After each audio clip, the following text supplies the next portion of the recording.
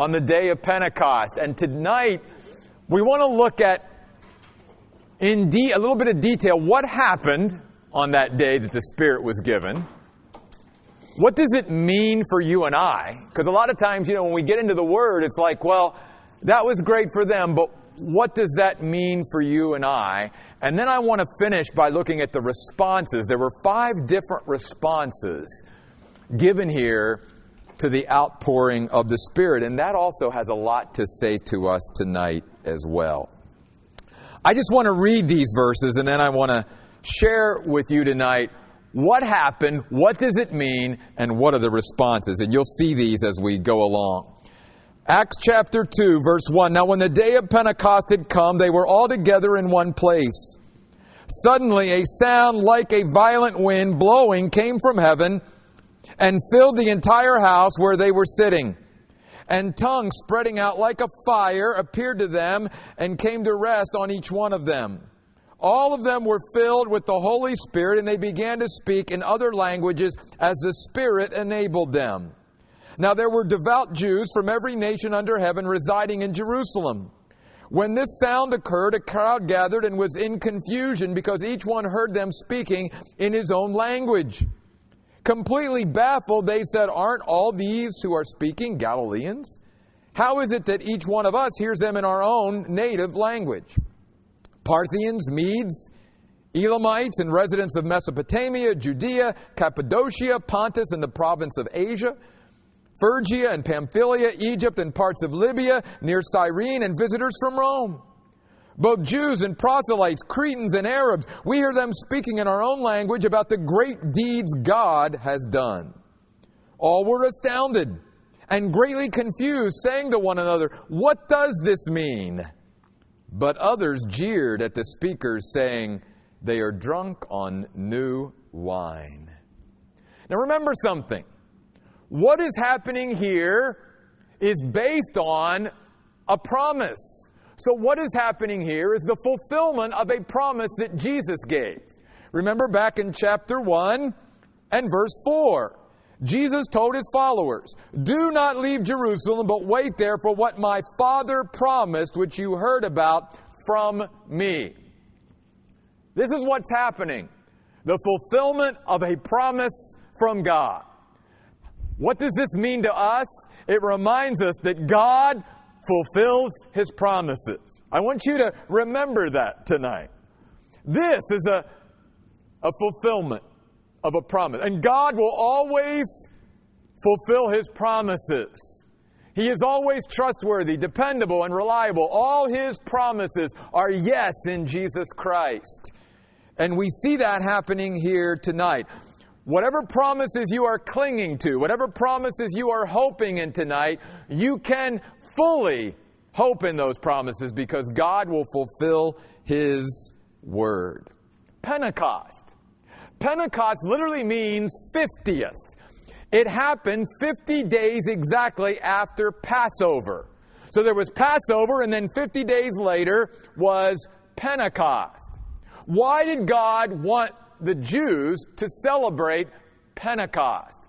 Well, Pentecost happened around our March or April. It was the beginning of harvest. And so what Pentecost signified was this. Some people called Pentecost first fruits, because what it was signifying was there's a much bigger harvest to come. This is just the beginning. That's what it would signify. And it was a celebration that what they were beginning to get in from the fields, there was a whole big bunch more back there that was going to come in later. Now, how significant at this time? Because what God was saying is, what I'm doing right now is just the beginning of a greater harvest. Because remember, He wants His gospel to go into all the world, and He wants people from all nations to be saved through the gospel of Jesus Christ. And so this group that has started now here in Jerusalem is just the beginning of a great harvest. Can I tell you, as the pastor of the Oasis Church, one of the exciting things that I believe God is doing with us and what He has sort of given me insight into is what we have done in the first 7.5 years of our church is just the beginning. There's a greater harvest spiritually to come. And I can't wait to be a part of what God wants to do even with us. This is what it can mean for us, you see. And it can always mean that, because with God, there's always something greater to come. Right? That's the way we need to look at it. I mean, that's even true of our salvation. I mean, even though we have salvation and we're going to heaven when we die and we've got our sins forgiven, we got a relationship with God and all these great things, even the Bible says that the greatest stuff is yet to come when God glorifies us, gives us a body just like His glorious body, and when He takes us to be with Him for all of eternity, and we have a residence with God in glory. That's why Paul said, I don't even reckon in Romans 8:18 that the sufferings of this world will be able to compare to the glory that will be revealed to us one day. The best is yet to come.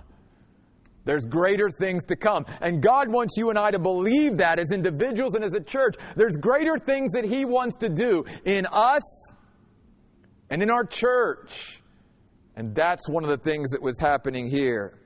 Pentecost always signified there was more to come. Now notice something else here. What was taking place here was the sovereign activity of God. It was all God's doing. There was nothing that man was doing to bring it about, to manipulate it, or whatever. In fact, the word suddenly at the beginning of verse 2 shows us that this was very unexpected. Yes, they were to wait for the Holy Spirit to be poured out, but they didn't really even know what that meant. They didn't know how God was going to do it. They didn't know exactly the time. They were just waiting. Again, what's this mean for us? It's the same thing today. We're not waiting for the Holy Spirit. We already have Him if we're a Christian, but we are waiting for the Lord to come back to take us to be with Him. Because He said, I'll go and prepare a place for you, and if I go and prepare a place for you, I will come again and receive you unto myself. We're waiting for the fulfillment of that promise. And we don't know exactly when it's going to happen, but as we talked about last week, we can do things while we're waiting for the Lord to come. We don't know exactly how and all of that. We don't know all the details any more than they did. So this wasn't something that they brought about. This was something that God chose to do. And when God chooses to do something, it's not going to fit into our box. We're going to see that in just a moment. What did God do? Well, first of all, notice verse 1. They were all together in one place. That was something that's been emphasized since we started this study in Acts chapter 1.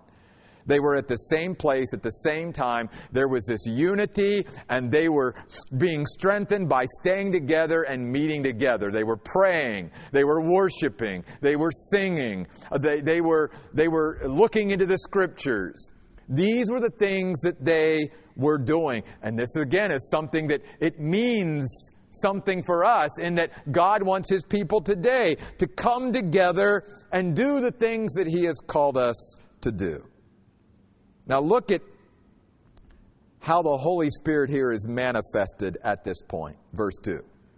Suddenly a sound, a noise, a roar, like a violent, a strong, a mighty wind blowing from heaven filled the entire house where they were sitting. One of the things I want us to note here tonight is that even though God is invisible, that when God moves in and amongst His people, and when the Holy Spirit moves, there is sensory perception. There are things that we will hear, things that we will see, things that we will feel. God wants His people to experience Him in that way. That's part of the reason why we were made in God's image, and we were given the ability to hear and to see and to touch and to feel, because God wants to meet us at that level too. Yes, God is that still small voice that will come into our life and speak to us in a very, internal way and witness with our spirit, if you will. He certainly does that. But there are other times in our life where He wants to move in such a powerful way, in such a way that we can really sense Him, and that's what's happening here. It's It's a mighty wind.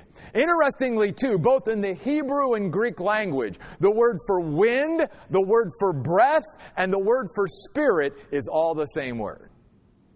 They're sort of interchangeable in the Bible. Now, obviously, the Holy Spirit is God and is set apart from just wind or breath, but that's one of the symbols of the Holy Spirit, is wind or breath. And the reason this is significant is because it is reminding us, first of all, that this is the Holy Spirit coming, but this is also the power of God coming to us through the Holy Spirit. Remember what Jesus said back in Acts 1:8. You will receive power when the Holy Spirit has come upon you. And my friends, you and I can't even imagine when they were sitting there silent in that room, what it must have felt like when all of a sudden, suddenly, very unexpectedly, it would be just like tonight if those doors just flew open here and this violent, mighty, strong wind came whipping through here and just sort of blowing us all around. That's what they felt. And they were experiencing the power of God through the Holy Spirit. And it was something that was discernible to them, you see. And notice, it came from above, from heaven, and it permeated the entire house where they were sitting. This is something extraordinary. This is something supernatural. And what is God doing here with the Holy Spirit, with the very breath and wind of God? He is beginning to create a new creation. Think about it. What do you have in the book of Genesis? In chapter 1, in chapter 2? You have God breathing into man the breath of life and bringing man to life through his very breath, through the very wind of God. What is God doing here in the early chapters of Acts? He is creating now a new man. He's creating his church. He's creating a new creation now. He's sort of recreating again. And what's he doing? He's breathing. He's bringing his wind into the people of God so that you and I, again, don't have to live by our own power now. We can live by the power of God that always resides within us. And he wants to show them that this is no ordinary power. This is my power, God says. Stronger, mightier than any force. And that's why it literally filled and shook that house where they were. He wanted to show them, this is the power that will reside in you, that you can live by and be my witnesses through every day that you live. What does that mean for us? Same thing. God wants to remind us, we have that same power. That same mighty, strong wind and breath that we literally can breathe in and breathe out of every day. And that God resides in us and we can live in that power and by that power and through that power every day. Never forget that. The mighty, strong wind and breath of God is within you, my friend. And you have that power available to you.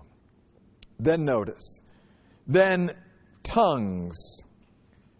This is an instrument of the body, symbolic of speech. Why is that significant? Because Jesus specifically said, I'm going to send my Holy Spirit to you to empower you to do what? To be my witnesses. It was going to be through the verbalization and vocalization of the gospel that people would be saved. Paul said, God chose the foolishness of preaching to save those who will believe. How can they call on one unless they have heard?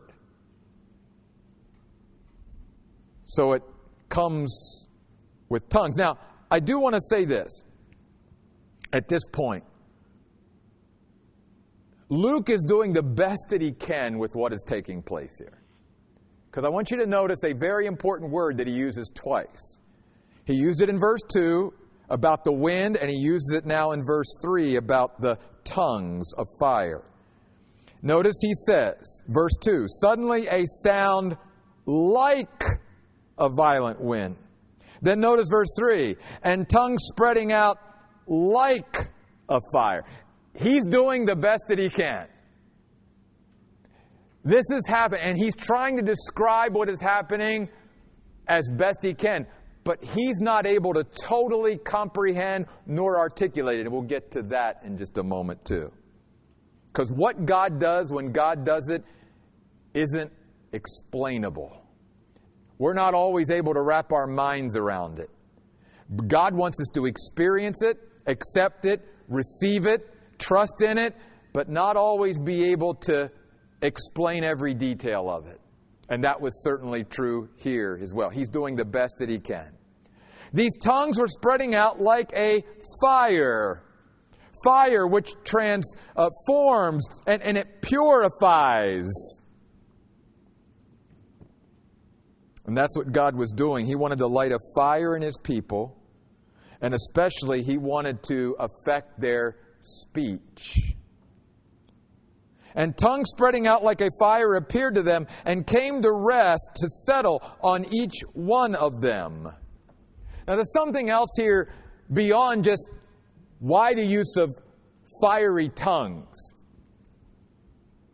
Fire is also a symbol of not just the purifying power of God, but the purifying and very presence of God in the Bible. And so you have here the wind that represents His power, and now you have these tongues of fire which represent His presence. Go back again to the Old Testament, to the book of Exodus. When God was leading His people out, He led them at night by a pillar of what? Fire. Fire. And I think what God is saying here, through what is happening here, this manifestation of His very presence and glory in this room upon His people, is that my power will be with you and my presence will be forever with you from this moment on. Because the Holy Spirit of God will now come and indwell you. And you will always have my presence with you, and you will always have my power with you.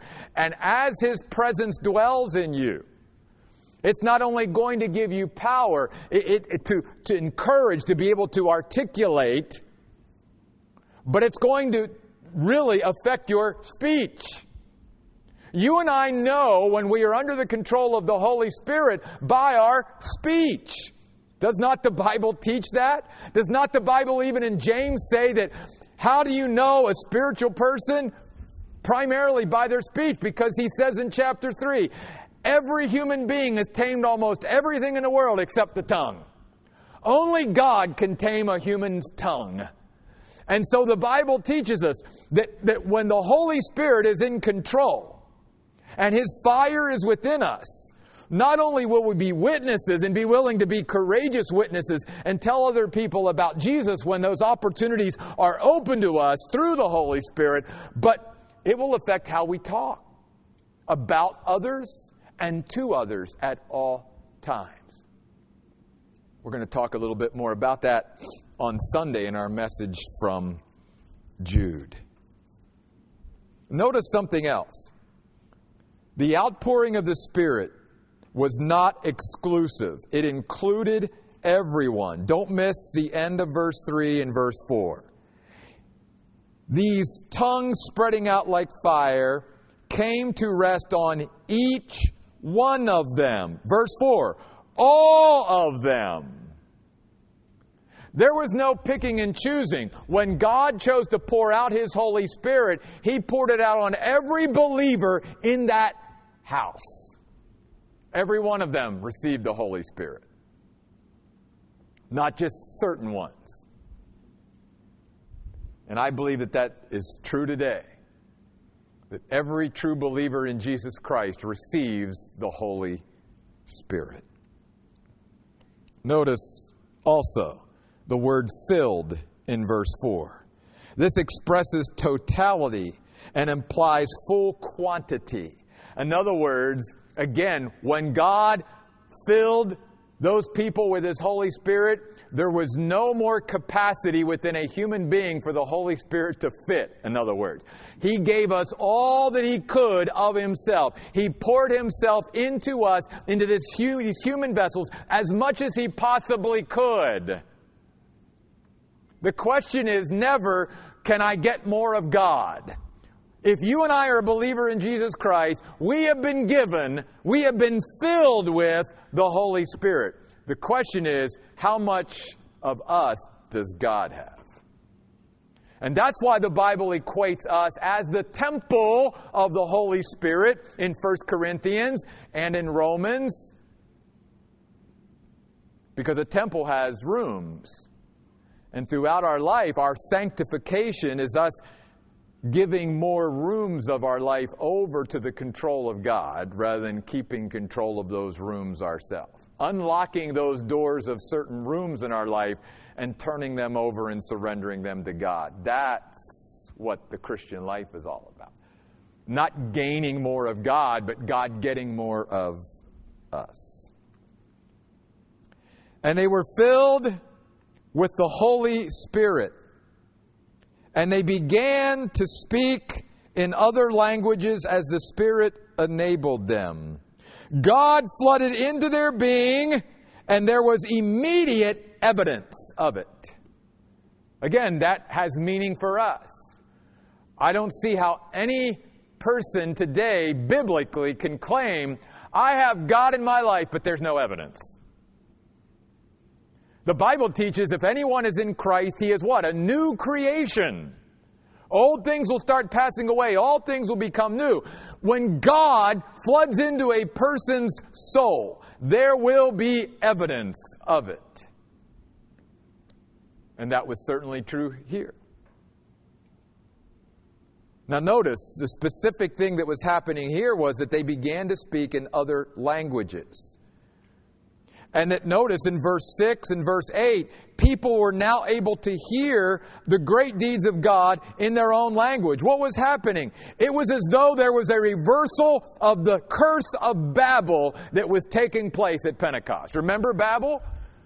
Back in Genesis, people were coming together, and all they were doing when they came together was devising ways that they could sin more. So God says, I'm going to separate you, and I'm going to drive you away from each other through different languages and dialects. And that was the Tower of Babel. And so forever after that point, people were separated due to language barriers. Now all of a sudden at Pentecost, because God wants to get the good news of His Son, Jesus Christ, out to the world, because that's what He said, you will be my witnesses in Jerusalem, Judea, Samaria, and to the uttermost parts of the world. God now is at the beginning of the church age. He is reversing the curse of Babel, and He's allowing now His people to be able to have the ability to speak languages that they never could before. It'd be like all of a sudden Pastor Jeff started to speak eloquent Spanish. Arlene would be impressed. If Nellie or Miguel was here, they'd be impressed. They'd be like, wow, Pastor Jeff actually, could do that. That's what was happening here at Pentecost. And notice the Bible says in verse 4, as the Spirit enabled them. God is giving them a visual picture that the power of God will be manifested through their speaking. And it's like God now is turning on this enormous resource of divine power in their life. Think of it like a dam. And all of a sudden, this dam that is backed up that can be such an energy source now is being released, all that water and stuff, to be able to turn the turbines and to, get the electricity going. That's what happens in a believer's life when the Holy Spirit comes in. All of a sudden now we have this enormous, unlimited resource of divine power. And it is the Spirit of God that will enable us to do and say and live and whatever God asks of us to do. We never have to do it on our own. The Spirit of God is always there now because His presence is always there. And He will enable us at all times to do whatever He's asking us to do. Now, yes, He wants to light a fire in us through the Holy Spirit, and He hopes that we will continue to fan the flame that He has put within us in His Holy Spirit. But we know that the Bible teaches that sometimes that flame can start to go out. We can grieve. We can quench the Holy Spirit of God, and we can dampen that flame. And so one of the other things here by this tongues of fire is that God wants us to make sure that that flame in us is always burning hot and bright for Him. This is some of what is happening here and what it means for us. But in closing tonight, I want us to see 5 different responses to what was going on. And you see these in 5 different words that Luke chooses to use. The first one is in verse 6. It's the word in the Net Bible, confusion. It means to be confounded or bewildered.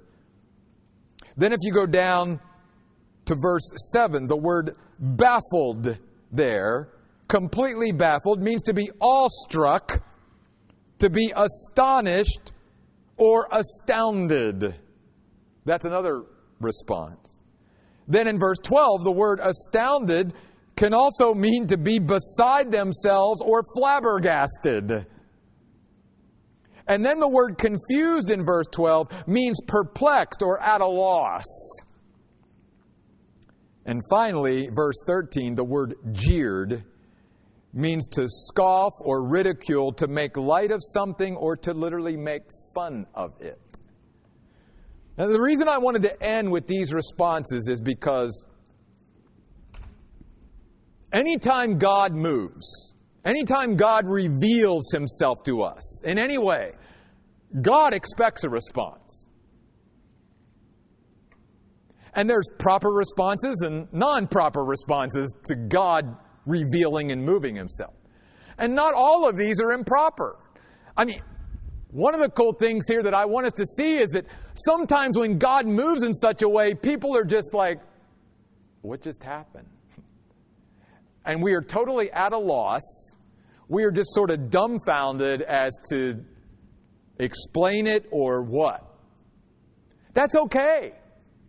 Because the last thing that we as the people of God need to do is to try to always have God move in a way or manifest Himself in a way that we can totally comprehend, wrap our minds around, and grasp. I want a God that is so great and so big, I can't always explain Him. And I want a God that is so great and so majestic and so wonderful that He can do things in my life and in our church that we just sit there and go, wow, God, what do we say? I'm in awe. And so that's okay. That's what don't always feel like you have to try to explain God. And yet many times our mistake is that we try to bring God down to our level. We try to bring Him down to explainable terms. We try to put Him in our box. And then when God begins to move outside that box, then that just freaks us out. Can you imagine? I think their box was destroyed here in Acts chapter 2. Whatever box they had God in, it was not a box that contained, wind coming through and whipping through a room and tongues of fire falling on all of them and them having the ability to speak in other languages and all of these things. This is not the box that they had designed for their God to work in. And all I'm saying as a church and as individuals is, if we're going to be open to the Holy Spirit, then we've got to be open to the fact that we won't always be able to control Him. And we've got to allow Him to do what He as God wants to do. And maybe at times it is outside our comfort zone or outside of our box. We've got to be willing to go there and not always be able to explain it. Sometimes just sit in awe of God and say, God, you're just amazing.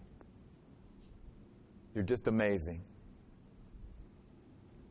But then we also see in this passage the hardness of a human heart. That in spite of what they saw and what they heard and what they experienced, that last reaction there in verse 13, they made light of it. They made fun of it. They scoffed at it. They tried to find another explanation, a natural explanation. Oh, these people are just drunk. They've just had too much to drink too early in the day. That's why they're acting that way. And that's many times what people will do whenever God manifests Himself and they can't explain it. and it doesn't fit into their spiritual, religious box that they've created for God to work in, and so they just dismiss it and make light of it and make fun of it. And that's not a good response. As you and I move into this new season for our church, I truly believe that the Holy Spirit wants to come in and move in our church in a mightier and in a greater way than He even has in these first 7.5 years. And He's moved and He's worked.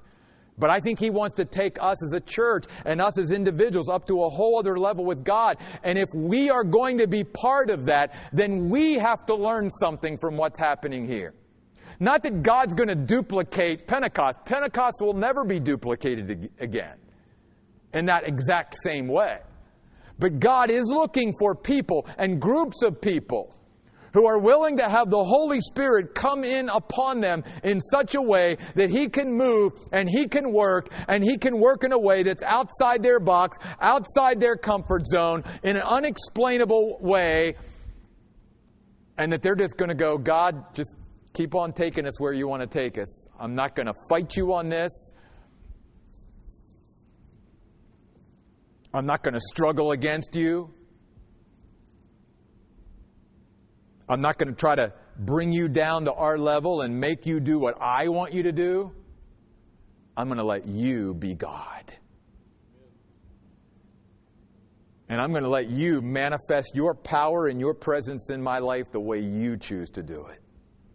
And I'm going to let you grab a hold of me and my life and my heart and my mind the way you want to do it. And I'm going to let you motivate me and inspire me and get my attention the way you want to do it. That's what Pentecost means to me. I hope we can take this defining moment in spiritual history. I mean, what's taking place here in Acts chapter 2 is right up there with creation, with the incarnation, with crucifixion, with the ascension of Jesus. It's right up there. It's that important. And I hope we can take this very defining moment in our spiritual history, and we can see that this still has meaning for us today. Let's pray. God, we thank you for giving us your Holy Spirit. And God, I pray that as we learn about the Holy Spirit, as we see Him move and work and come in, whether it's as a mighty wind, the very breath of God, whether it's as with tongues of fire that settle upon individuals and enables them to speak in other languages, God, whatever it is, I pray, God, that we would not quench or grieve your Holy Spirit in any way, but that we would be open to the leading and guiding and direction of the Holy Spirit of God. We can't always explain you. You won't always fit into our box or our comfort zone. But God, you love us, and you always have our very best interests at heart. And I pray tonight, Lord, that just like these folks, that we would just continue to gather together and wait on you and see you do what you want to do with us. These things we pray in Jesus' name. Amen. God bless you guys. See you 2 more weeks.